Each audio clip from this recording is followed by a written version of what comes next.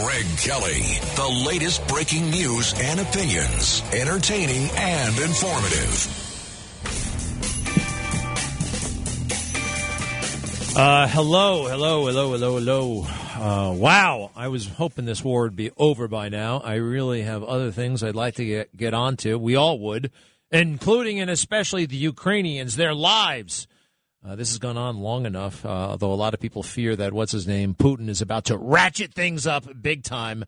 You know, so far he has been holding back. He's got a lethal Air Force that has not been doing nearly the damage it could.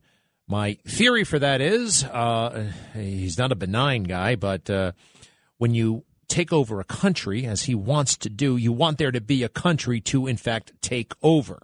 If you decimate it, really, what use is it? I mean, having rubble all over the place. So he thought he could do this somewhat cleanly with minimal military effort. That's turning out not to be the case. I am very, very hopeful that there will be some kind of agreement worked out. They're meeting still. Are they meeting still in Belarus and the Russians and the Ukrainians are sitting at a table. Now, not Zelensky, who, by the way, I saw today, a little while ago on CNN. A guy named Matthew Chance got the interview. I crossed paths myself with Matthew Chance in a place called Gaza many years ago. I don't want to say he sat down with Zelensky because they were all standing up. It looked like it was in the middle of their Capitol building, but I don't think it was. And he hasn't shaved. He looks pretty rough, but that's kind of what I would look like, or you would look like, right? If your country was under siege and you had what seemed like the weight of the world on your shoulders. So he's still there. He's fighting for his country. He is obviously the good guy in all of this. I just want it to be over. I do not. Did you see the footage of what they call the Freedom Plaza in the heart of Kharkiv being blown away, just destroyed? Well, it actually wasn't destroyed. At first, I thought it was a car bomb. They said it was a missile that hit the building. And I'm like, I think the building is still there. What happened? And then I slowed it down, and no kidding, it wasn't a car bomb. It's a missile attack. You can actually see the missile. They say it's a cruise missile, which could have been fired by a ship. I don't know. But you can see the missile, and it doesn't hit the building. Doesn't actually hit the building. Did they want to miss it? I don't know. I don't think you can get that close on purpose. The building, a government facility, is still intact, although there's rubble all over the place. Thank God for the Tik Tokers. They've been keeping us informed. They've been showing us what's happening over there. Yes, the Russians have been slowed by the Ukrainians. I just like that we don't have to wait 6 months for the fake news to tell us what's going on over there. That's the way it was in World War II. They weren't really fake back then, but guy would be in a ditch with a typewriter. I showed this on my show last night. Literally, people would bring their typewriters there and write in a ditch and send it via mail, airmail sometimes. Sometimes they'd be able to wire it somehow, but, dot, dash, dash, dash, that kind of thing, Morse code. Things have improved. Over the years, they've improved. Who remembers Vietnam? Fewer and fewer of you do. I personally do not, but I know history a little bit. And who remembers Morley Safer? He became a big deal on 60 Minutes. He's dead now. Here he is broadcasting from Vietnam in 1965, cut 42. The war in Vietnam is all about. The old and the very young. The Marines have burned. Come this way, Con. The people that are left. Today's operation is the frustration of Vietnam in miniature. There is little doubt that American firepower can win a military victory here. But to a Vietnamese peasant whose home means a lifetime of backbreaking labor, it will take more than presidential promises to convince him that we are on his side. Morley Safer, CBS News. You hear the spin? He comes up with some spin. Now, you got to give him credit. He went over there. He is over there, and he's reporting what he sees, but he puts his little spin on it as well, which seemed to be a bit anti-American. A lot of folks were against the war, especially the news. No secret that Morley, we know, leaned left. But that was the limitation of the time. There were only so many war correspondents, and you had to rely on what they were telling you. And then there was the government version of things, and they weren't always straight, let's face it. So that was the situation then. You had to rely on a very small number of people, and it wasn't immediate. It was better than World War II, but it took time. We didn't have satellites beaming television images back then. 1965?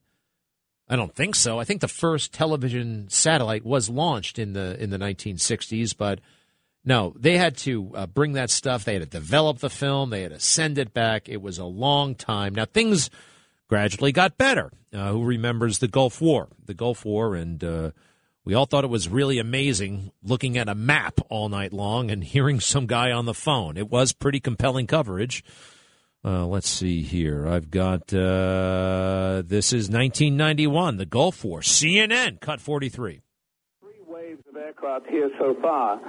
And while we can't see activity, we can hear bombs landing, possibly to the north of our hotel. That was Peter Arnett. And who else was over there at the time? Bernard Shaw, a guy named John Heilman, I think, was there. No, not John Heilman. That's a fake news guy who's alive. John Holman. He was great, straight reporter who died a few years back. So that's the way it was. And then it changed. And I was there for the change when the United States foolishly and wrongly invaded Iraq in 2003.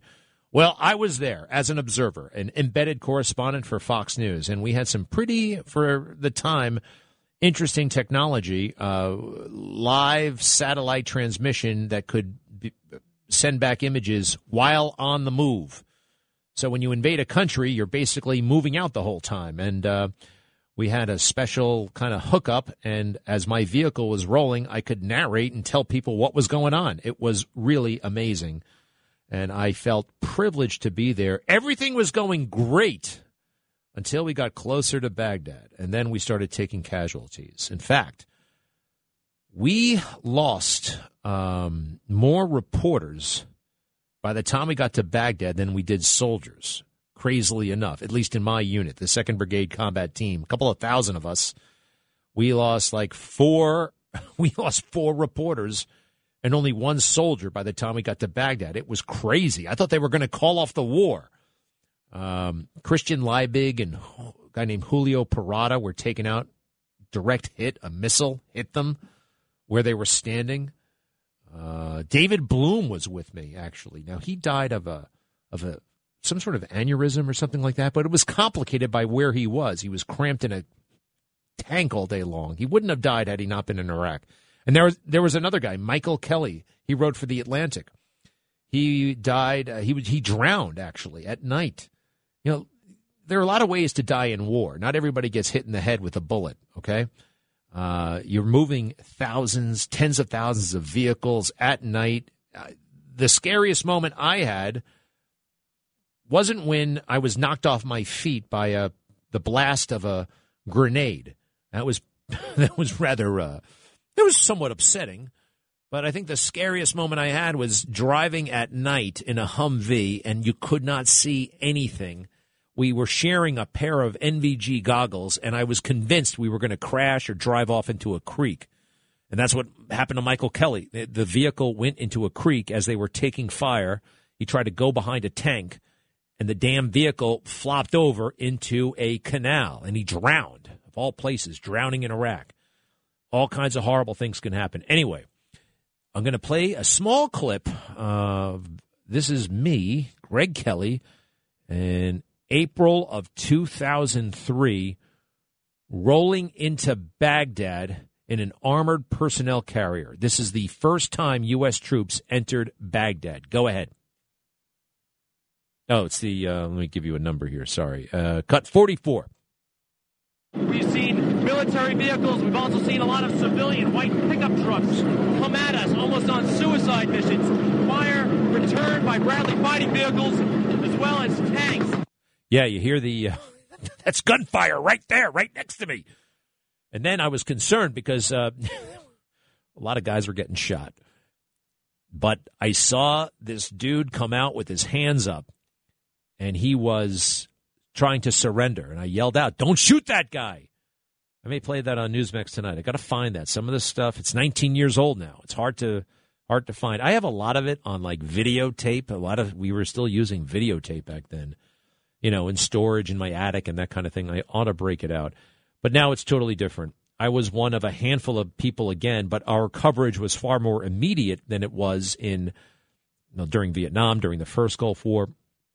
Now, everybody has a phone. Everybody, the TikTokers. Hey, I'm not a big social media person, and I still can't figure out TikTok, but TikTok has been amazing.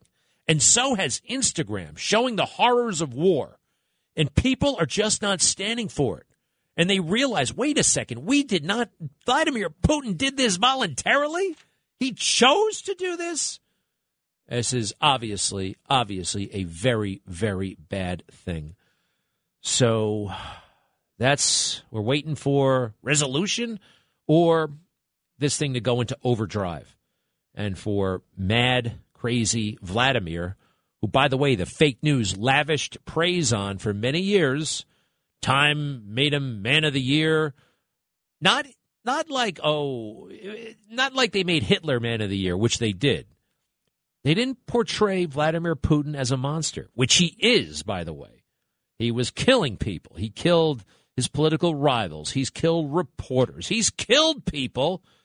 Yet the fake news still say he's a genius. They do. They say it all the time. And am I okay with that? Yes, actually. He's a smart guy. He may have gone off the rails now. He's an evil guy.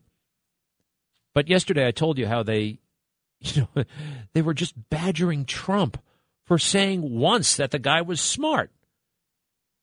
He said the guy's like the fake news has done that. I can show you. I showed you last night 50 headlines over the years recently. Washington Post, huge banner headline, the genius of Vladimir Putin. And one more time, Trump has said the exact right thing to say about Ukraine and what's happening. Quick reminder, everybody. Cut 45, if you don't mind. The Russian attack on Ukraine is appalling. It's an outrage and an atrocity that should never have been allowed to occur. It never would have occurred. We are praying for the proud people of Ukraine. God bless them all. God bless them all. Pitch perfect, right? That's exactly what you're supposed to. That's leadership. That is obvious. Our American values on display there. All right. In many ways, Trump embodied the leaders are supposed to embody, the mood of the people, and that's where we are. But it didn't go far enough for the fake news. I know I played this yesterday, but I refined it a little bit and actually made it a little bit longer. George Stephanopoulos beating about the face and breast, chest, neck, and head Tom Cotton, because Tom Cotton doesn't want to condemn President Trump. Why should he condemn him? He just said it was an atrocity. Anyway, cut 46. You've been stalwart in your opposition to Vladimir Putin. The same cannot be said for the leader of your party, Donald Trump. Last night, he finally condemned the invasion, but he also repeated his praise of Putin, calling him smart. Earlier in the week, he called him pretty smart. He called him savvy. He says NATO and the U.S. are dumb. Are you prepared to condemn that kind of rhetoric from the leader of your party? Why can't you condemn Donald Trump for those comments? You're a senior member of the Republican Party. Donald Trump is the leader of the Republican Party. He said last night again, suggested that he would be running for president. When Fox News asked him if he had a message for Vladimir Putin, he said he has no message. Why can't you condemn that? I feel quite confident that if Barack Obama or Joe Biden said something like that, you'd be first in line to criticize him. Former President Trump was out there talking about it last night. I simply don't understand why you can't condemn his praise of Vladimir Putin. Why don't you, George, condemn your praise and your network's praise of Vladimir Putin? Shall we go back and look at the thousands of times you have spoken in admiration of Vladimir Putin? You can say the guy is smart and also say he's evil at the same time. All right? Gosh, talk about fake news. And by the way, tonight I'll show you why we think George Stephanopoulos he's unfair, period, but particularly unfair to Donald Trump, because Donald Trump embarrassed George in the biggest way. When we come back, the most ludicrous message from, we're not going to call him the mayor. What are we going to call him? We'll call him Eric. We'll just call him Eric, and he's getting dumber. Greg Kelly on 77 WABC. This is the Greg Kelly Show. I almost forgot. The State of the Union is tonight. The State of the Union. President Trump is right. It's going to be a snooze fest. Whether you like Biden or not, and nobody likes him, we've got the dub. But nobody sits around and listens to big speeches anymore, unless it's Trump, who knows how to command attention and entertain as well as inform. Nobody can do it other than Trump. We don't process information like this anymore. The first televised State of the Union, I believe, was Truman, and people had time to sit around for an hour and 20 minutes watching a man at a podium speak. Nobody works that way anymore. You got to be more efficient. They should probably do away with the whole thing. There's nothing that says the president has to go to the Capitol and deliver this speech. He could literally send a letter. It's in the Constitution. There's some law that says he has to update everybody on the State of the Union periodically. And now it turns out once a year, usually February, March. And this is how it goes down. Do you remember the last one Trump had? It was amazing. He awarded the Medal of Freedom to Rush Limbaugh, surprised that soldier's family with the soldier walking in and coming home. It was incredible. It was beautiful. It was a celebration of America. Oh, that's just a bunch of, that doesn't mean anything. No, it means a lot. So much of what the president does is symbolic, is leadership, is... Because when you get down to it, the president, operationally, doesn't have the latitude that sometimes we think he has, or she someday just doesn't. We want that. We want to have a king in a weird way. We want this guy to have, but he is the head of one branch of government. Yes, the head of state, but anyway, we tend to imbue this person with powers that sometimes don't exist. Anyway. The ceremony is important. Joe's going to blow it. We all know it. He's got a tough sell tonight. All right. I mean, just think about it. What do we have going? We've got crime out of control. The fake news tries to say that smash and grabs are no big deal. All right. A physician getting hit in the head as she comes home from work on a New York City subway is no big deal. Anti-Asian violence, I see, is no longer a big deal. Because they refused to concede it wasn't being committed by white supremacists. Now, we hate white supremacists, but there are 6 of them, and they're in the woods in West Virginia. And when they break the law, they ought to be arrested. But the white supremacy boogeyman is not working out. I like to see him talk about anti-Asian hate. What's he going to do about that? Did you see that woman who got bashed? Another woman got bashed in the head, was in a coma for 3 months, just died? Targeted because she's Asian? We've got Afghanistan. Is he going to? I would imagine he's going to pretend that didn't happen. We've got a border that's totally open. And I just spent $100 to fill up my very medium-sized car. $100. So inflationary. How do you spin that? How do you come out and say the state of our union is strong? And everybody understands that we would not be in this position with the President Trump. We would not. Afghanistan wouldn't have fallen had President Trump still been president. Ukraine. This would not be happening in Ukraine. Vladimir Putin took a good look at Joe Biden last summer and said, yep, now's the time. So I don't know what he's going to do. Here's my hope, though. Here's my hope. Couple of things I'd like to see him do.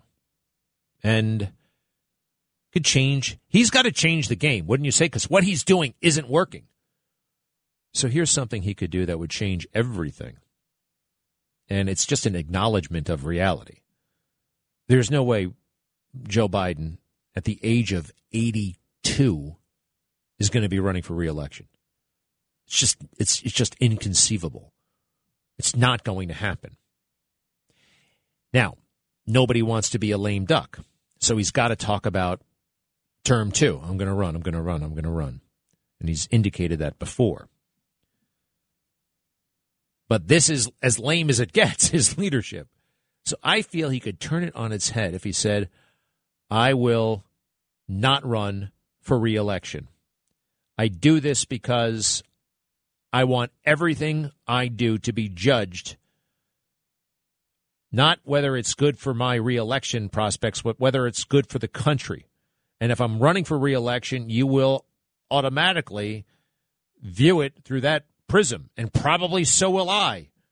So in order to behave purely for the good of the country and recognizing, let's face it, I'm 79 years old, and I'm not a young 79. You know who's 79 years old? Actually, he's 80. Mike Bloomberg. That guy's going to live to be 110, just like his mom. Yes, he said some crazy things, but he did some amazing things. And what you do is more important than what you say.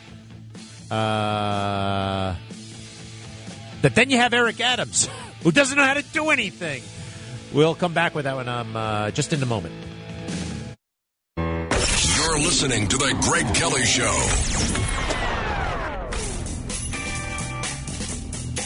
You know, I live in Manhattan and been here a long time now. And there are certain things that I can't do that I could do as recently as the first part of 2020. In early 2020, what could I do? I could go walking at night without a thought. I used to love to go. I could ride the subway anywhere. I could go running at night sometimes, like I used to. I like to run, and by the way, I'm still running. I started that again. I'll tell you about that later. And now I got to run in the morning, so there's plenty of people around. I can't do the things that I like to do because of horrible, weak leadership, because of a crazy social movement endorsed by big media, big tech, that has stigmatized cops, blamed them for everything, called them racists. The worst thing you can call somebody is a racist. By the way, when you start calling everything racist, nothing is racist. It just loses its meaning. But cops have it tough right now, and so do the citizens. So where does that leave us? Eric Adams is the mayor, and he's having a good old time. He has zero ideas, zero ability. There's nothing in his background that suggests he knows, is up to this job, something of this scope. And I'll tell you, he was one crummy cop. Everybody who worked with him knows that. So why is he putting out videos week after week? He's the mayor now, but all he knows how to do is campaign. All he knows how to do is wear those silly suits and look at me. I'm the mayor. I'm Eric. And here he is. This just hit, I guess the mayor's office put this out an hour ago. Does this ring true, any of this crap? Go ahead. That is what our cybersecurity system need. We need a reboot. And today we are announcing that reboot. And so I'm proud to be here with the governor during this historic moment. New York City is crucial to not only the state, but our country. We are the economic engines. Everyone on this team understands the mission. Get stuff done. Food is connected to everything we do. Culturally sensitive, healthy food so we can start building the right bodies and mind. Let the fruits of your harvest help other people.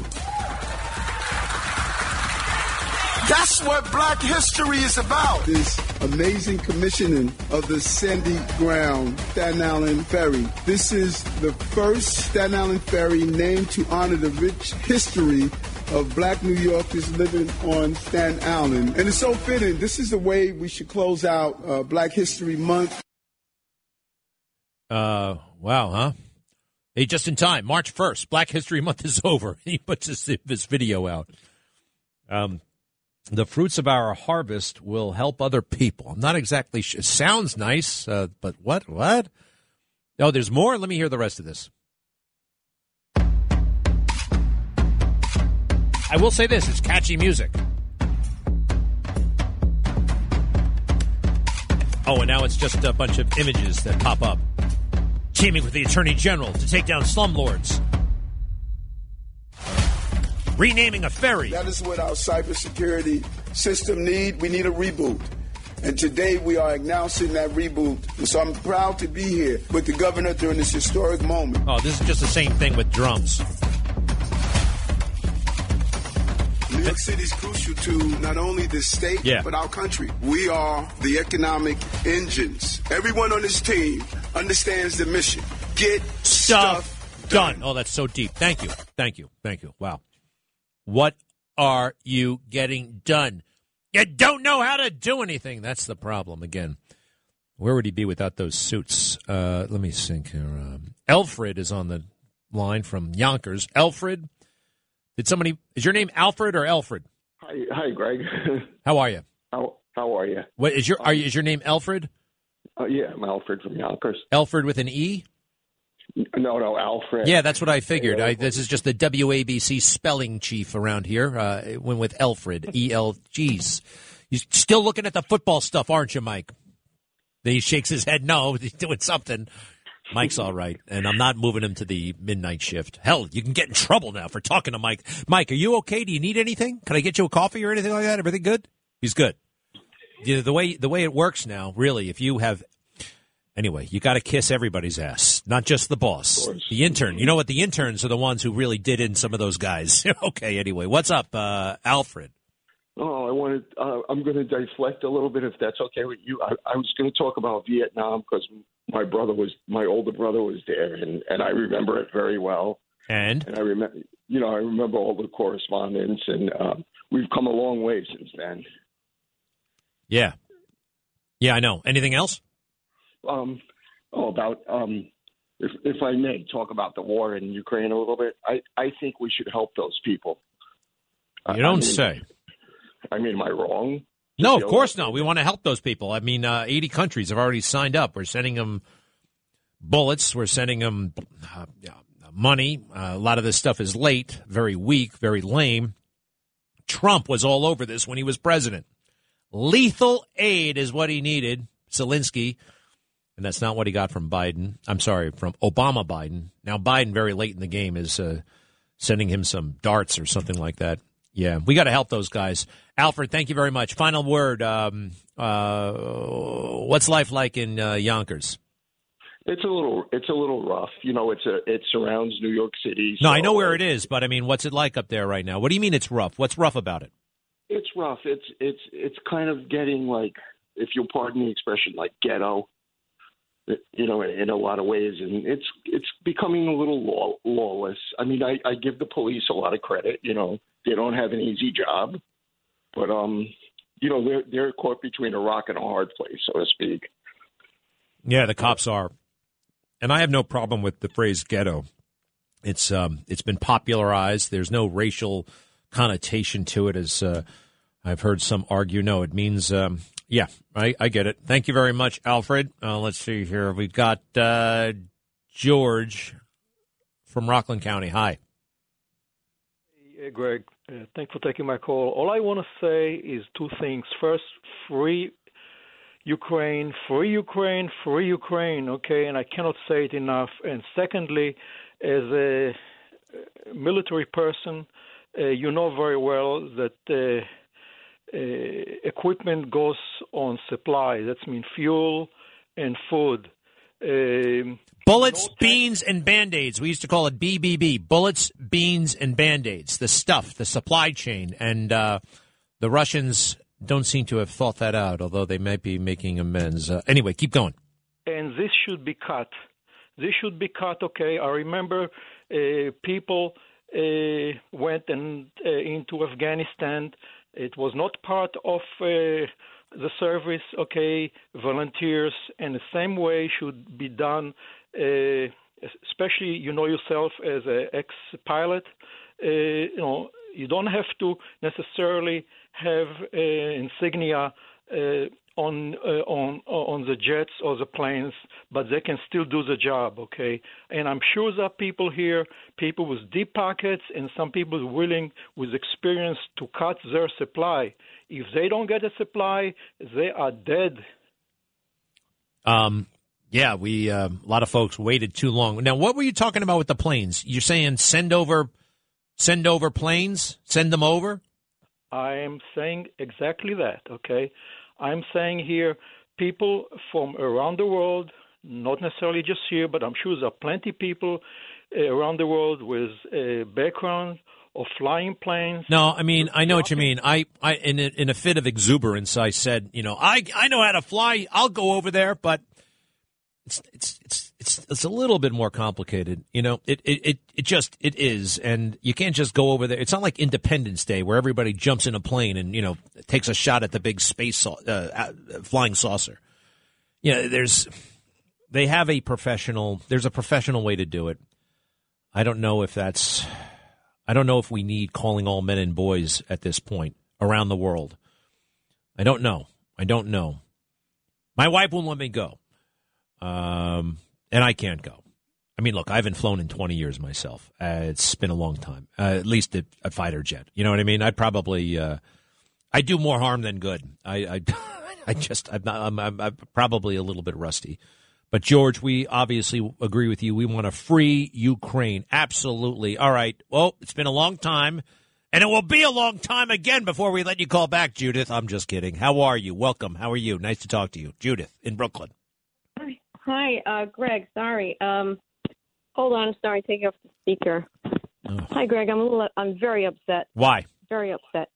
Why? I opened my phone earlier and I take a look and there is Zelensky and I'm just looking at him and I'm hearing there are like 400 missionaries that Putin is sending out to execute him. Missionaries? You mean mercenaries? Bad guys? Yes, he wants this guy dead. Yeah. All right. And I'm looking at him, and the interpreter. I'm reading. The interpreter was a German woman, and she broke down crying, and I broke down crying hysterically. And I'm so upset, and I'm just thinking to myself, you're the perfect person to speak to because Greg Kelly. Deep down inside of Greg Kelly, there is definitely a good, great soul and a good, great heart that I know. What do you mean deep down inside? He's right here. Deep down. You make it sound like I'm some sort of monster. But deep down, if you really dig deep, you'll find the goodness in Greg Kelly. I think it pours out of me all the time.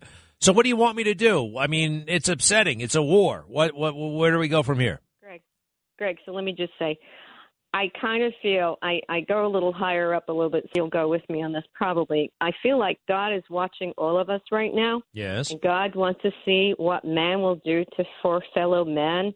In my eyes, God is our Father. And as that, these Ukrainians are our brothers and sisters, and they're being slaughtered by this Hitlerist monster Putin, unprovoked, unjustified massacre for no reason. And I think this should be front and center. The whole world should. Well, it is. It is, Judith. It is front and center. The whole world is talking about it and focused on it. It is.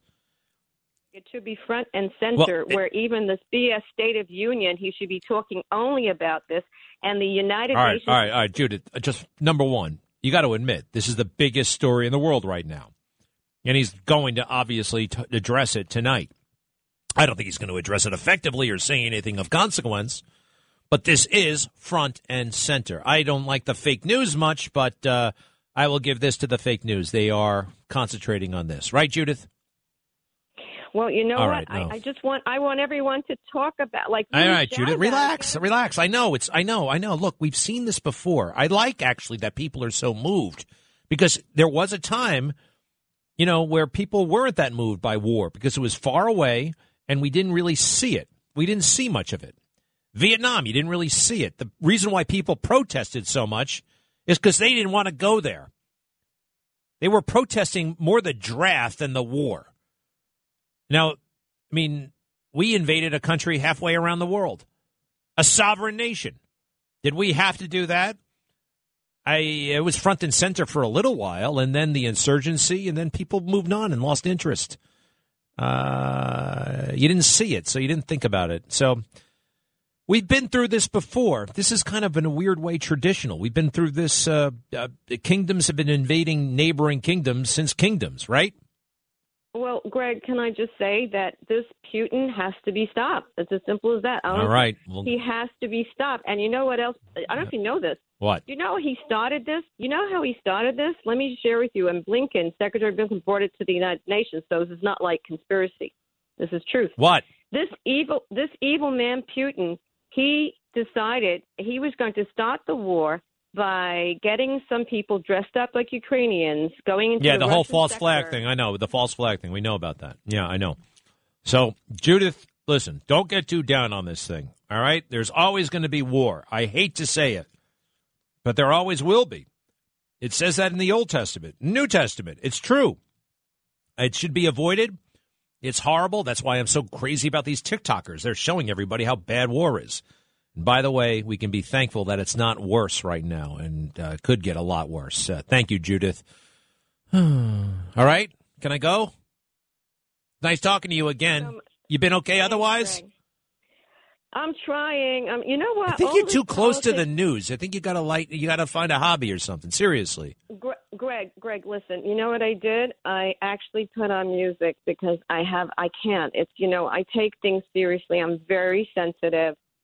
Talk radio has been my life since before I was born. My parents had all the time. And it's, people like me care a lot. And so it's difficult. You know what? People who are not like you care too, Judith. We care. We all care. We express it differently. But I want you to... What? Greg, yes. I have different hobbies. I used to be a choreographer. I used to do dancing and perform and teach kids in school, 7th, 8th grade. 7th. I had no idea. I love it. Well, wait a minute. All right, no, I gotta go. You wait a minute, Judith. I gotta go. I do have to go. Actually, thank you, Judith, and be right back. Greg Kelly on 77 WABC. Hey, consider this. With all the horrible things that Putin is doing, he's still on Twitter. He can tweet away. He has invaded another country. He is committing atrocities, war crimes. And he's still on Twitter. Huh? It was whoever's running Twitter, he's not violating the terms of service.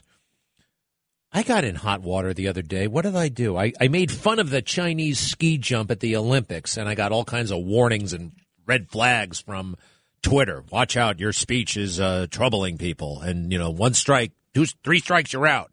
I got this major formal warning because I made fun of the snow slide in China. This guy can invade another country, kill innocents, and he can still tweet. Trump's off Twitter. Well, because of January 6th. Really? When he said march peacefully and patriotically, when he went to Twitter in the early mid-afternoon of January 6th and said, we love you, you have to go home now, we do not want violence, we love our law enforcement, please go home. Did it all afternoon. Oh, the president didn't do it forcefully, you should have done it earlier. I was watching TV, too, by the way, that day, January 6th. And even the liberal TV, the liberal fake news, some of them will admit that if you watched it on TV on January 6th, guess what? It didn't look that bad. It really didn't. I was actually very puzzled because some of the anchors were losing their minds. Oh, my gosh, this is the worst thing that's ever happened to democracy. And I'm looking at the pictures. I'm looking at the same pictures this guy's looking at. I don't see anything. I see a bunch of people walking around. Now, what did they know? Or what did they believe they would soon find out? Because the video of, the stuff of the horns guy walking into the Senate, some of the, the brutal footage, the Ashley Babbitt, we didn't see that. We didn't see it till days, weeks later sometimes.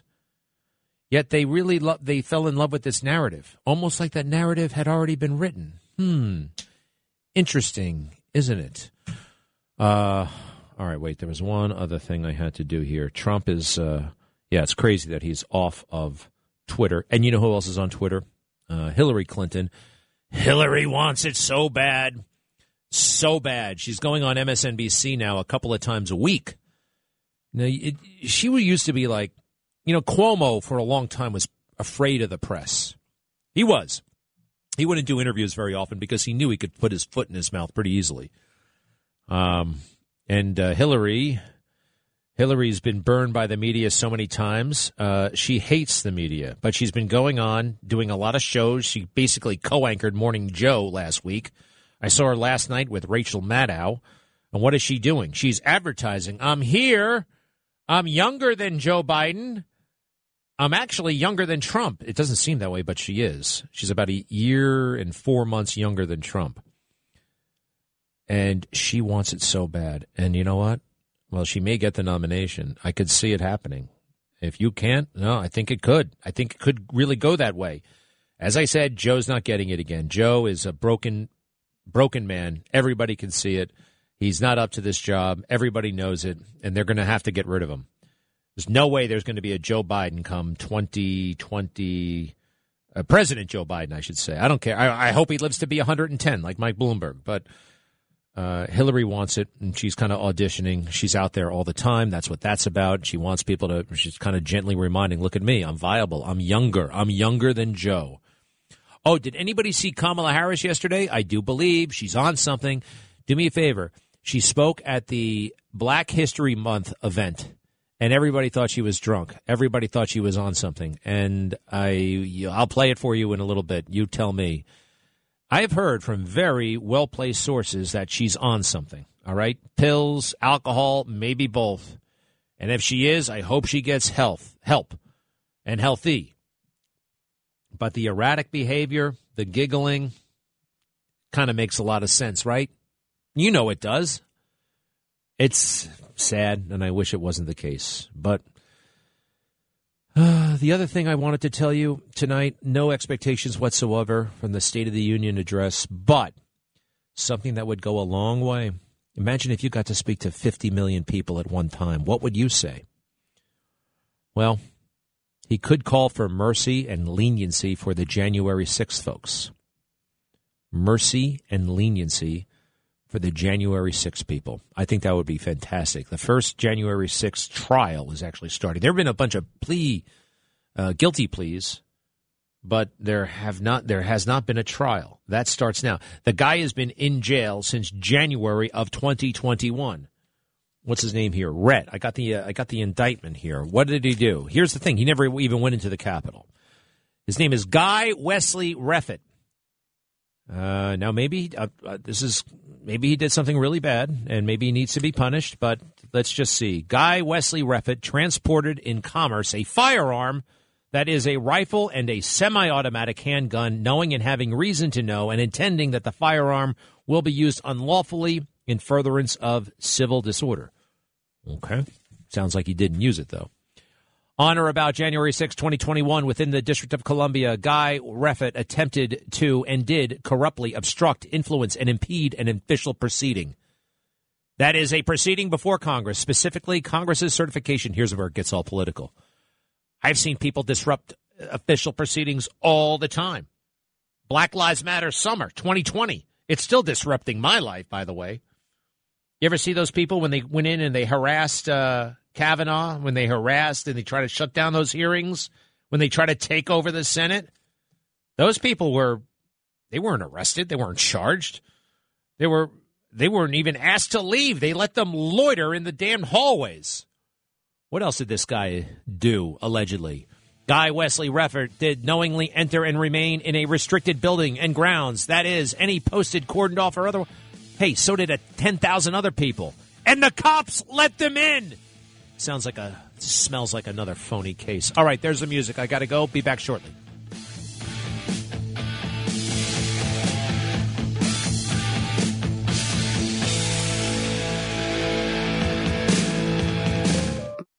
Greg Kelly, the latest breaking news and opinions, entertaining and informative. I finished going through this indictment. It's very vague, very broad, yet they have a case out of it. The first January 6th related trial is starting. A guy named Guy Wesley Reffitt is in a lot of trouble, had a firearm walking around the Capitol Hill grounds. It's unclear to me. I don't think he was actually in the Capitol building, but he was in a restricted area, and the vice president-elect, he didn't use this gun on anybody. Again, we're in a crazy country in so many ways when it comes to guns, you know.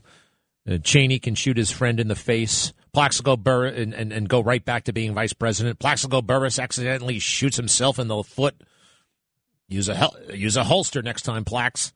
For a year, this guy making a federal case out of it. A federal case. You don't hear that phrase anymore. You don't have to make a federal case out of it. Remember that? What's his name? Jackie Gleason used to complain about that. It was like an Abbott and Costello thing. Nobody says it anymore. And they did say it, and it's not just old-timey. They said it until recently. Don't make a big deal out of something small. But now, given our culture, whenever you get anything, you're supposed to make a big deal out of it. You can exploit it. You can milk it. You can turn it into something. You can profit from it. So making a federal case out of it that's no longer, it's like having a chip on your shoulder. Do you remember the phrase, that guy has a real chip on his shoulder? Nobody says that anymore because everybody has a chip on their shoulder. So, this is terrible. So many lies. So I guess what I wanted to happen tonight at the State of the Union is not going to happen, that he would talk about having leniency on some of these January 6 people, that he would tell big tech to get off the backs of conservatives. That would actually go a long way. No, none of that's going to happen. He's probably not going to say he's a one-term president, even though I just laid out how that could actually benefit not only him, but the country. The thing about him is he wants to be a big man in history. He doesn't want to just be a caretaker. He wants to be a big man. He wants to be viewed as a more significant president than Obama, which when you think about it, wouldn't be that hard. But he still bristles that he was Obama's deputy. And you put yourself in Joe Biden's shoes for a moment, I know, but you can kind of see how he would not like Obama. How old was Obama in 1972? He was 11 years old. Joe Biden was elected to the U.S. Senate when Barack Obama was 11 years old. And fast forward 36 years, Biden is the number 2 to the 11-year-old. That's just so he, underneath it all, didn't have that much respect for Obama. And by the way, that was very, very mutual. So now that we know that the world is, we always knew this, but it's on vivid display right now, that all that woke crap that we were I wasn't, but it just became all the rage, right? Being woke. You got to be woke. That's very important. It's very important. Even the Central Intelligence Agency thinks being woke is important. Even the Pentagon thinks being woke is important. I think now is a time to revisit woke, don't you? When one of our enemies is talking about nuclear combat in Europe, and we're still doing woke stuff, I think the CIA has to find this poster child for recruitment. I'm about to play you a no-kidding CIA recruitment ad. Now, what I would do if I were the CIA director is fire the person who made this ad, and I'd also fire the person who stars in the ad. Because talk about a chip on her shoulder. The next voice you will hear is a CIA analyst, and she's just kind of bragging about herself and her deficiencies, and get out of her way because she's got this disorder and that disorder, but she's proud of herself. And I work for the CIA. Get out of my way. Cut 52. I can change a diaper with one hand and console a crying toddler with the other. I'm a woman of color. I am a mom. I am a cisgender millennial who's been diagnosed with generalized anxiety disorder. I am tired of feeling like I'm supposed to apologize for the space I occupy rather than intoxicate people with my effort, my brilliance. I am proud of me. Full stop. Full stop. If you were running that job interview, somebody said something like that in a job interview, really, wouldn't you call security? Wouldn't you call a witness? You can have a person like that working for you. She's got this. I mean, she's a millennial. She's got a chip on her shoulder. By the way, she says she can change a diaper and she can, with the toddler, and she's a mom. She says she's a mom 5 times. I don't want this person working for the CIA. I don't care about any of that stuff. But that's all you care about. By the way, she's walking around the CIA headquarters, which is decorated like a middle school. And they got little collages and like happy signs like middle school. But that's what's in right now, although I think we really should revisit it, don't you? Now, we all know what Putin's doing. I mentioned the nuclear stuff. You know who David Martin is. This is a swamp Pentagon reporter, been around for about, literally, I think, 60 years. He's 60 years this guy has been reporting from Washington, D.C. And he was on earlier this week talking about Putin and the nuclear stuff and how chilling that would be. And I agree. Here's his assessment. Really? Ready? Cut 50. We started before the invasion threatening. He said anybody who tries to interfere will suffer consequences like they've never seen before in history. If just one low-yield nuclear weapon goes off, even if he just does a demonstration shot out in Siberia, there's just no experience for what happens next. That would be wild. A nuclear display at this moment? What would happen next? What would we do? Now, that's challenging, right? What the hell would we do? And we saw this coming, right? Putin had invaded Ukraine before. The same guy, the one you just heard on television, on Christmas Eve. And this is what he says the existential threat is to America. Not Putin, not nuclear weapons. January 6th. Yes, January 6th. Cut 51, David Martin, CBS, fake news guy. When you look at what's happening right now and the folks you talk to at the Pentagon, do they believe the biggest national security threat is internal or external? Internal, no question. Military people will say that to you. The biggest threat to the United States of America is a reincarnation of January 6th. Go to hell. You can go to hell. You have absolutely no credibility whatsoever, huh? And if somebody really did tell you that, you should have laughed at them and you should have walked out and said, I'm never talking to this bird brain again. January 6th. The horns guy. That's a greater threat to national security than Putin and a nuclear weapon.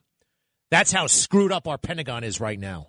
That's how our priorities are totally out of whack. Beyond. That stuff. Hey. Oh, and into the mix. You know, you can rely on Newsmax. At one point, you could rely on Fox News. Oh, Fox. What happened to Fox? The shenanigans. What was that? What did that guy say in The Godfather? That farce you pulled with my sister. That farce you pulled with Arizona, calling it when you did, how you did. Look. After Roger Ailes left, that place totally lost its way. They don't know what they're doing. Yes, they're still making money, but there's no soul there anymore. There's no conviction. They're just kind of imitating what they think works instead of doing what works. Hey, there are some exceptions. I mean, Tucker Carlson's is amazing, but you see a lot of this now, and the fake news eats it up. So when their reporters turn on the anchors. The reporters turn on the anchors on TV. I saw a little of this when I was there. I didn't do it. I thought that was disrespectful. If you have a problem with an anchor, you send them an email. You talk it out. You don't do it on air. But that's not how you get in the paper. And Jennifer Griffin, I guess she's the Pentagon correspondent, probably likes to be in the paper because she's fact-checking in real time her Fox News colleagues. Not really, actually. She's injecting her own opinion. Like this clip right here. She got all kinds of credit for this. The Washington Post made this did a headline about this. Oh, look at her. And they cited this example.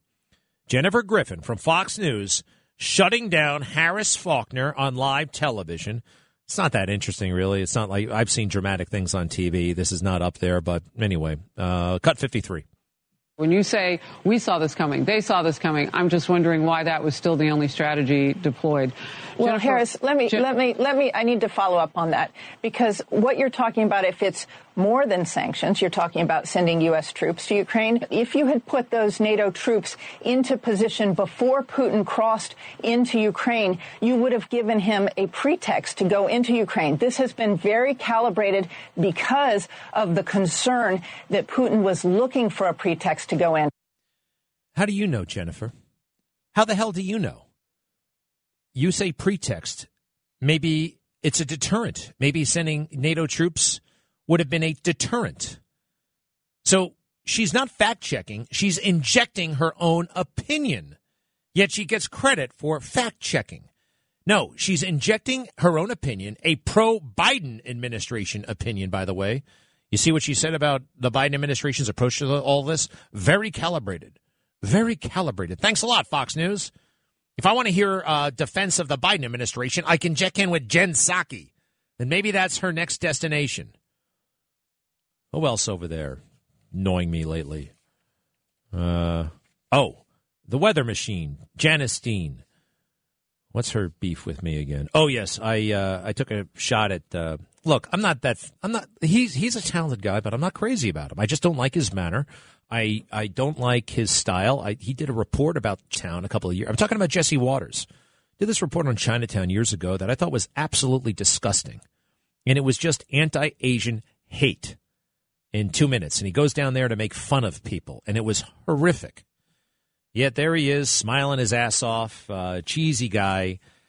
And my understanding is that he was the protege of Bill O'Reilly. And Bill O'Reilly kind of taught him a lot. And Bill O'Reilly left Fox News, and this guy wants nothing to do ever again with Bill O'Reilly. I think that's kind of low. Because from what I can tell, everything this guy is thanks to Bill O'Reilly. And he does a kind of a low-grade imitation of Bill O'Reilly now. So I pointed that out, and Janice Dean says, oh, you're so mean now. You're so mean. Well, who the hell made her Mother Teresa, by the way?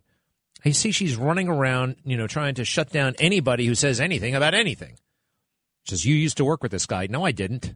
I never worked with him. And I would see these people at most, at a Christmas party once every 2 years, at best.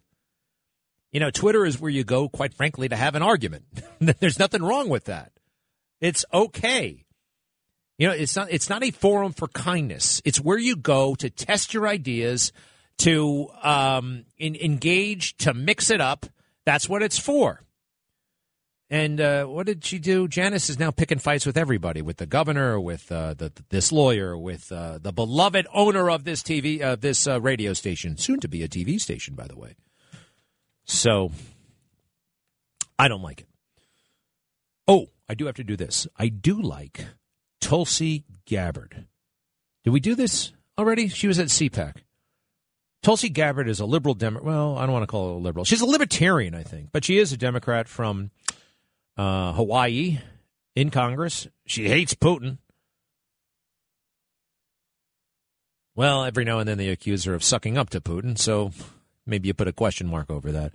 I don't know, but I do like what she said the other night. Listen to this. Cut 54. If you go on DHS.gov, you'll find Biden's Department of Homeland Security summarizes the 3 factors that led them to declare that we are in a heightened state of a domestic terrorism threat. The first of those 3 factors is, quote, the proliferation of false or misleading narratives, which sow discord or undermine public trust in U.S. government institutions. Basically, what they're telling us is you are an enemy of the state if you dare to oppose or even question the president, his administration, or his policies. Shut up, step back, fall in line, or we're coming after you. She's right. She's right. She's right. And you know what? Who the hell is the government to start to determine what's false and what's misleading? Stay the hell out of it. Joe Biden said when he was inaugurated, we have a duty to defend the truth and to stamp out the lies. That sounds, that to you, that may sound nice. That may sound great, right? Yeah, who's not for the truth? I'm not for anybody telling me what the truth is. The government should not be involved in that, okay? Now, brilliant people can disagree about the truth. You see it every day at the Supreme Court. 5-4 decisions. 5-4 decisions. Whatever you want to say about the Supreme Court, those guys are very smart. They're good at books. And they can look at the same books and the same law and come up with different truths. I heard it all in 2020. I heard it all during Me Too. Your truth. Speak your truth. My truth. Oh, one other thing about Janice. There she was, crying her eyes out when Roger Ailes, who also gave her a hell of a lot of opportunity in life, and then when he was safely in the grave, she wrote that he was talk about unkind. She said about the most unkind things you could say about somebody in this day and age.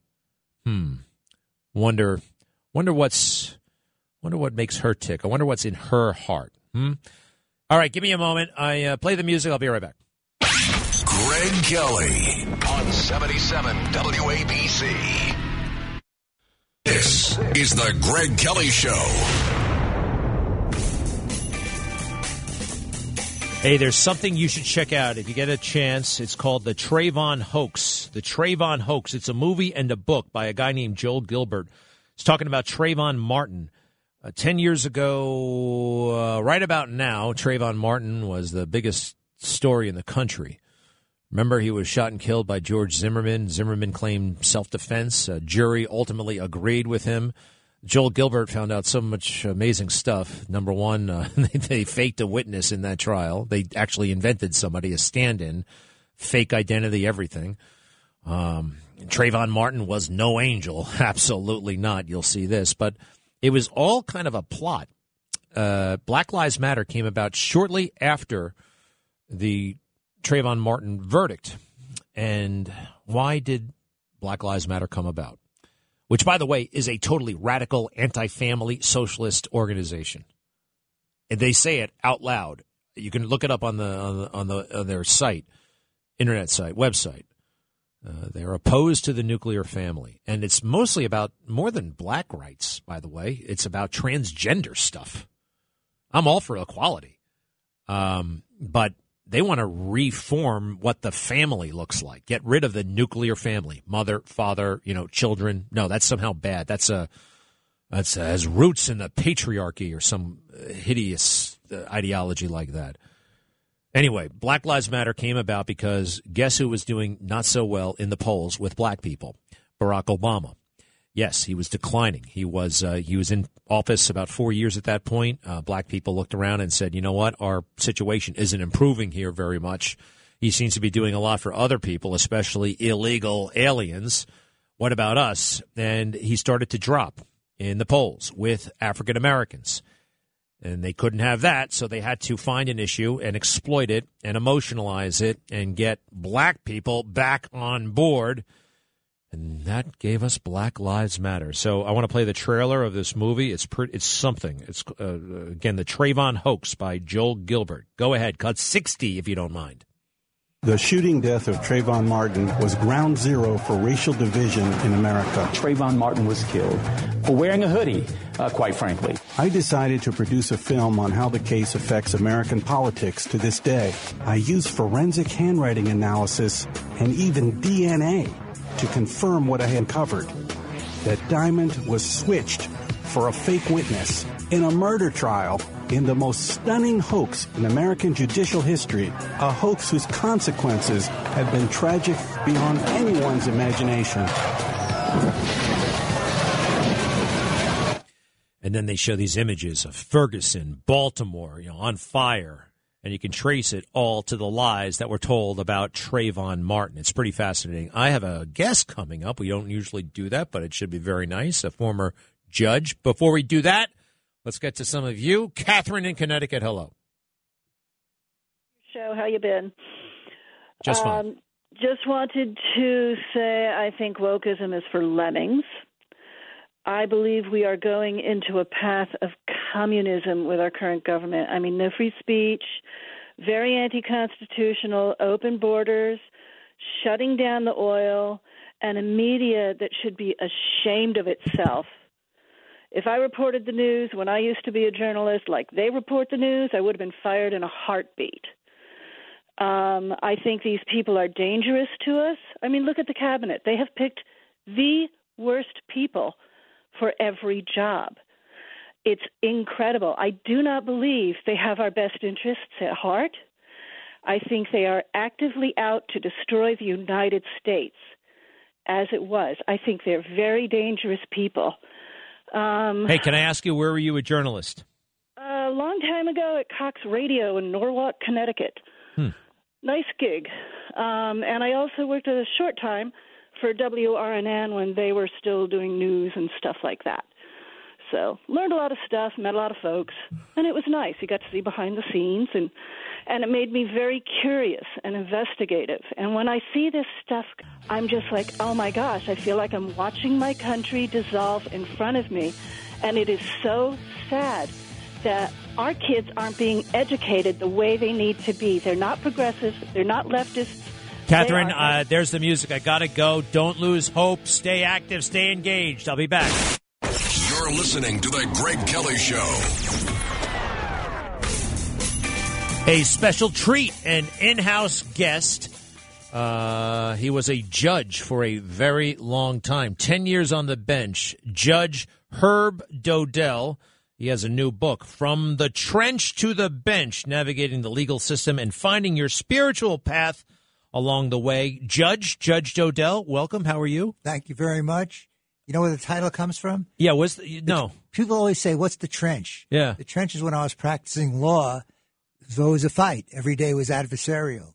And so that's why it was the trench. It was like being in the war. And when you get to the bench, what is that? Is that the pinnacle? Is that the... It's a remarkable change because you have no dog in the fight. And so you look at things from a whole different perspective. You're not looking to make money because you're not getting any. And you're not looking for anything in the terms of winning cases because you're not an involvement part. How worried are you, though, because you guys get reversed on appeal? That can happen. They're looking at your every move, every word in that opinion. They read. That's true, and I can honestly say, as far as I know, I was never reversed. Although there's an opinion, City of Los Angeles versus Garber, that basically affirmed the decision I made. I was to sit in restraining order court, which was really a great experience.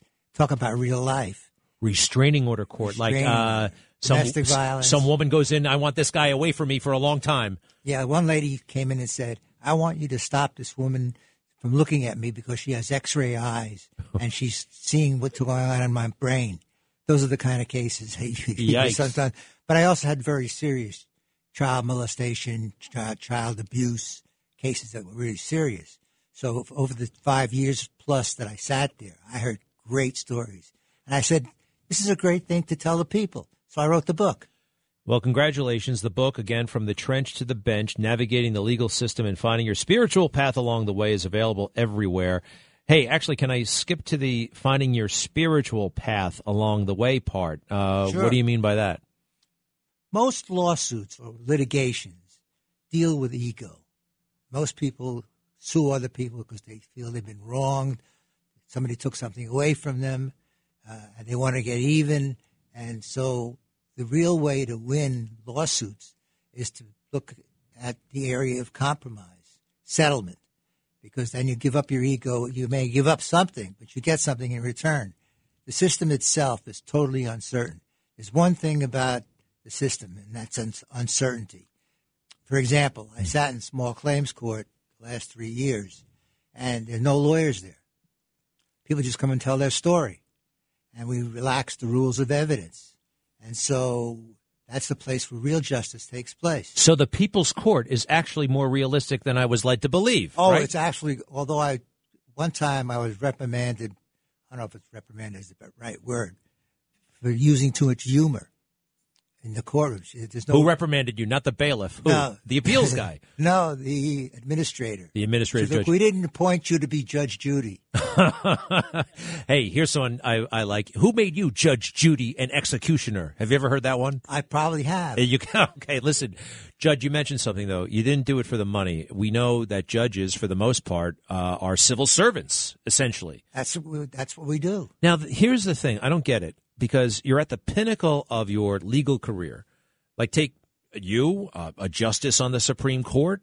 These guys in private practice could make many millions of dollars, and then they're making, quite frankly, pennies in comparison. I wonder, I just have always been confounded by that. That seems like it might be a recipe for corruption, potentially. Well, most people do not understand what happens in the legal system. They see it on television, they hear about it, they read about it. They really have no clue as to what goes on behind the scenes. Well, one thing, though, just before, they don't get, we agree, though, they don't get paid that much. That's true, and the bottom line is I was very fortunate. I had a very good practice. I was making a fairly good living, and I said to myself, I've been very blessed by all of this. It's time to give it back to the people. That's wonderful. And I tried very hard. In fact, people always say to me, did you ever rule in favor of somebody that you didn't like, or vice versa? And the bottom line is I never allowed myself, personally, to get emotionally involved in any cases. And I tell this story because it's kind of interesting. I was sitting in small claims court, and some lady litigant, was the plaintiff actually, she was not happy with some of the things I was saying, so she's getting ready to charge the bench. The bailiff was trained, of course. She grabbed her And she couldn't keep quiet. I said, you know what? If you don't stop talking, I'm going to have you stand in the hallway. The bottom line was, at the end of the day, the defendant was a nice, well-dressed guy, three-piece suit, and everything that you want to look at as a professional person. The bottom line is I ruled in her favor. In the big mouth's favor. I did. And the reason was she was right. Yeah. Legally, she was right. And I remember a case where I wanted to do something for a plaintiff. I really wanted to do it. I couldn't do it. In fact, that case was kind of interesting because I had to decide the constitutionality of a statute. It was a real legal issue. In fact, I worked the whole weekend preparing an opinion. Right. I wanted to help the defendant. I really wanted to. Nice people and everything else. But the research showed it's wrong. I couldn't do it right. Wrong so on the law. That was the end of the day. Hey, did you have a gavel? You know, people always ask me that. I think there was one in the drawer. What's the origin of that? Why is that a thing? I don't know, because the way it generally works is we are in chambers. And when we come out, the bailiff's got the one-liners, please rise or whatever they say. And so you just basically walk up a couple of steps, and you're sitting on this elevated platform, and you have no need for a gavel. Everybody can hear you. How about this? Absolutely, they can hear you. And I was just thinking, as I was standing in the hallway here, about cell phones. Somebody said, make sure you turn your cell phone off. I said, it just reminds me of a funny story. I used to do a little speech. When I started the session, I'd say, everybody, turn off your cell phones, because if it goes off while we're in session, you're in trouble. I'm going to take the cell phone away from you. You come back at 4 o'clock and you can pick it up. And while I was just finishing this story, my cell phone went off. Oh, Judge. You got lead by example. A little embarrassing. Did you wear robes? Yes. Now, have to. It's the law. Why? It's the law. Why do you have? How can? Wait, Judge. They actually passed a law that says the judge must wear a gown. Yes. Now, come on. Who passed that? Where is that law? I got to see that. It's in the law, because one time I went out without wearing it, and some bailiff came. I said, "You got to wear your robe. It's a misdemeanor if you're out there without a robe on." So that you know the law better than the bailiff. I don't buy this. I don't buy this. I'm going to look it up. True story. I'm sure he said that, but they're very, very aware of your safety.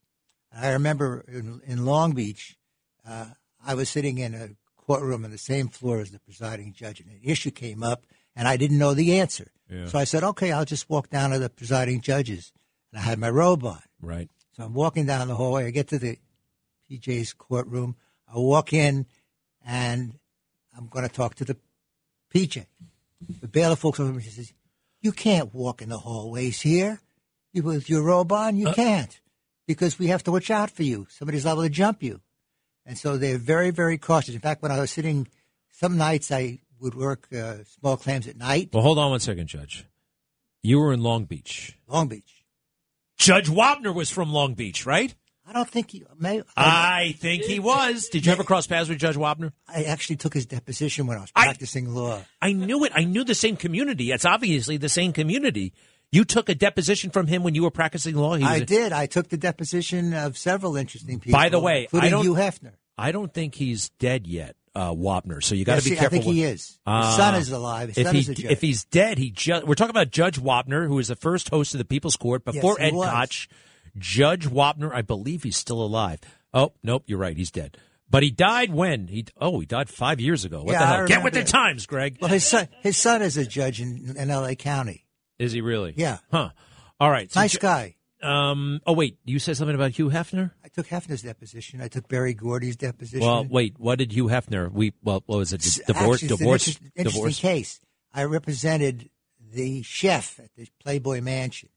And as he was leaving, the guard dog jumped up, bit him in the face, and tore his lip, which required plastic surgery. So I sued not only the Playboy Club, but I sued Hefner individually. Mm. I knew I really didn't have a case, but I did anyway. And I took his deposition, and I said to him as he was leaving my office, I said, "Look, this is nothing personal." I said, "I'm sorry you're going to have to spend 3 weeks sitting in a courtroom, and really you're going to have to do that." Yeah. A week later, I had the case settled. He called his insurance company, told them, "Settle this case. I'm not spending 3 weeks in a courtroom." Oh. I took the money from the settlement, and I bought a house. That's how I got my first house. Well, Man, I should have gone to law school. Sounds fantastic. Interesting work. It was good. Wild people. Judge, we have to wrap up, unfortunately, but listen, this book and all the stories sound really, they're great. What a rich, interesting life. You can buy the book on Amazon, From the Trench to the Bench, Navigating the Legal System and Finding Your Spiritual Path Along the Way. And there are, by the way, a lot of useful little things here. Like you have a choice at one point. Do you want a judge trial or a jury trial, right? Absolutely. Real quick, 10 seconds. What's the rule of thumb on that? Depends on your party you're representing. Sometimes you're better off with a judge because your client's not going to come across real well in front of a jury. They don't like him or her, and it's a problem. So you want a judge. It's a one-person thing. It's like small claims. You get one person who's going to decide whether you're going to win or lose. Oh, gosh. Personally, I want to avoid the whole thing, the courtroom. But I look forward to the book. That's as close as I want to get. Thank you, Judge, very much. Thank you very much for having me. I appreciate it. Judge Herb Dodell. We'll be right back. I like that guy a lot, Judge Dodell. He just told me he's a boxer. He's learning how to box. I love it. Lifelong learning. You don't have to stop learning when you're, when you get out of high school or college. You can learn forever. My father, I learned that from him. I was just reinforced by the judge. I'm going to take Spanish here, and I'm not just going to take Spanish. The last thing I'm going to do, by the way, is get that, what was that silly thing called that nobody ever even opened? Rosetta Stone. You ever see the yellow box, Rosetta Stone? You ever see that? I don't know if they're around anymore, but I don't think anyone's ever learned the language with Rosetta Stone. But there are ways online. There are a million ways to learn a language. All right. My big rule of thumb, which I copied from Jordan Peterson, the professor from Canada who's written a bunch of books, and he's very outspoken. He's conservative. He's great. One of his rules of life, do not compare yourself to anyone. Compare yourself to who you were yesterday. Well, let me tell you who I was yesterday. I was a guy who could only run 2.1 miles at a 10-minute per mile pace. Today, I am a guy who can run 2.25 miles at a 10-minute mile pace. Yes, that is slow. Yes, serious runners would scoff at that. Some people might even feel sorry for a guy like me taking pride in such an accomplishment. They can go suck an egg. I am so pleased with my progress because it's better than yesterday, and it was better than Saturday, and it was better than last week. And I actually made myself into a pretty decent runner before COVID. Here was the deal. Before COVID, I went in about 6 months from running very slow. I think it was about 10 minutes, the same thing, but even shorter. Anyway, in about 6 months, I was running 7-minute miles. Now, there are people out there who can run a lot faster. I don't care. And 7-minute miles is pretty fast. I would run down the Esplanade. People thought I stole something. Compared to the way most people jog, running 7-minute miles is like, it's not sprinting, but it's very fast. Like, what the hell's that guy doing? What's he up to? If you're not running in a road race, nobody runs that fast. Anyway, I'm very pleased. I'm going to get there again. Oh, and something else I did today. I lifted weights. I don't have anything else to report about that. Anyway, you got to take care of the body. You also got to take care of what's going on in the inside. And it is my hope. I already told you, what do I want from Joe Biden tonight? I don't know how the hell he's going to explain all these horrible failures from Afghanistan to the ambivalent signals we were giving Vladimir Putin to crime out of control to the border. I don't know how you spin all of that and say the State of the Union is strong. You know, every president's supposed to say that. The State of the Union is strong. It's not. It's delicate right now. We all know that. How could we strengthen it? Well, Joe Biden has talked about unity. That was his whole heart and soul is in it. Unity. Remember that? Well, if he called off the dogs on the January 6th folk, if he called off big tech, told them to leave conservatives alone, what else could he do? Stop calling his political enemies racists? I think that would go a long way. But he's not going to do any of that, unfortunately. It would be nice. But I am kind of curious. Here's a guy. You know, he has bragged. When it comes to his faith, I hear him talk about Beau Biden, and I hear him talk about how well he knows the Pope. And then he's got a rabbit's foot. and Lucky Charms and stuff like that, and being Irish, and what his grandma used to say, and don't keep the faith, Joey, spread it. Huh? What? Anyway, 50 million, 70 million, I don't know. How many people watch these things anyway? If you had a chance to talk to everybody at one time, what would you say? If you're a person of faith, maybe, and you've been really moved, and I don't know, why doesn't he ever talk about Jesus? Why doesn't he? That would be nice. Why do so few people talk about Jesus? They have somehow stigmatized Jesus. Isn't that interesting? The perfect being is somehow you are to be embarrassed. You can't talk about that. You might offend somebody. You can't talk about that. That's corny. You can't talk about that. That's religion. You can't talk about that. I heard about a priest once. You can't talk about that. I was offended by somebody. You can't talk about that. I know what you did.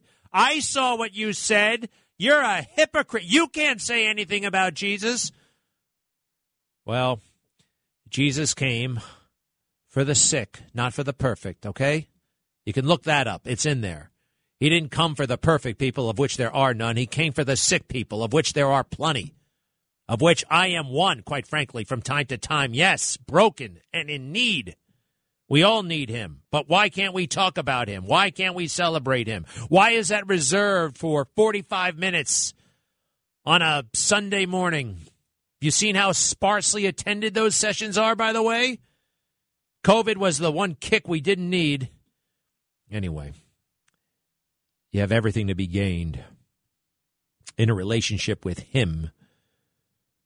And so few people want to go there, or too few people want to go there, I should say, because of the world's disapproval. The world, people. Know what I mean? You know what I mean? Walker, you've been on hold for 73 minutes. What's on your mind? Greg, good afternoon. You're right. The NYPD sending 100 police officers to Washington. You know that? I didn't know that. Yeah, it was on NDT TV last night, so it must be true. 100 NB police. what? Who? NTD TV. It's Taiwan TV. Okay. I'll look it up while you talk. Keep going. All right. So they're sending 100 police to D.C. Yeah, thank you. Please, fact check that. And so many were lost because they didn't get the COVID shot, and so many retired. And then the ones that are left, I hate to say it, and don't take this the wrong way, they're on iPhones, cell phones, burner phones, phones to the Gumad. We're in trouble. I notice what you mean. I've noticed what you're saying about cops and the cell phones. That's a problem not only in policing, by the way, every industry in the world. Everybody just wants to sit around and be on their phone. I do it too much myself. I have seen, I quite frankly, I mentioned it to a person I know who's very experienced in law enforcement and said, yeah, it's a problem. You're supposed to be vigilant. You got to be looking. Cops can say it's work-related, but I have a strong sense that often it isn't. I love cops. Maybe they have the same problem I do. The same problem Mike Didino does right over there on his cell phone, looking up football and all that stuff in his sports betting parlor and misspelling the name Alfred. He spells it Alfred. Now, I can't blame him because he was thinking about football and not our caller. And that's what the cell phone will do. You know what I mean, Walk? Mm-hmm. Yeah. All right. Hey, man, good point. Thank you. I got to find out about that cops going to Washington. That would seem to be a way to, I think, negatively portray the truckers who are arriving in D.C. as we speak. Carlotta, hello, from Rhode Island. Yes. How are you? Hi. I'm going to be tactful. What? You featured. I know you got angry at me about the necktie, and here we go again. But you featured a CNN personality on your TV program last night. Whoa. Well, look it up. But Wait, look it up. I mean, I did not. I know who I had on the show. I didn't feature anybody from CNN. I criticized a couple of people from CBS. I don't know what you're talking about. You said he was on in 2017 and made a accurate prediction. Wait a second now. This is ringing somewhat familiar. Just say it. You seem to know it. In 2007. You want me to? Just say it. I say his name? Yeah. I don't want to. Okay. Michael Smerconish. Oh, yes, that's true. Michael Smerconish. I mean, first of all, I didn't have him on as a guest. He said 7 words. It was a soundbite from 5 years ago. So what's the problem, Carlotta? He was talking about Russia fueling racial strife in America, which it did. So what's the issue? What, you don't like that I said that?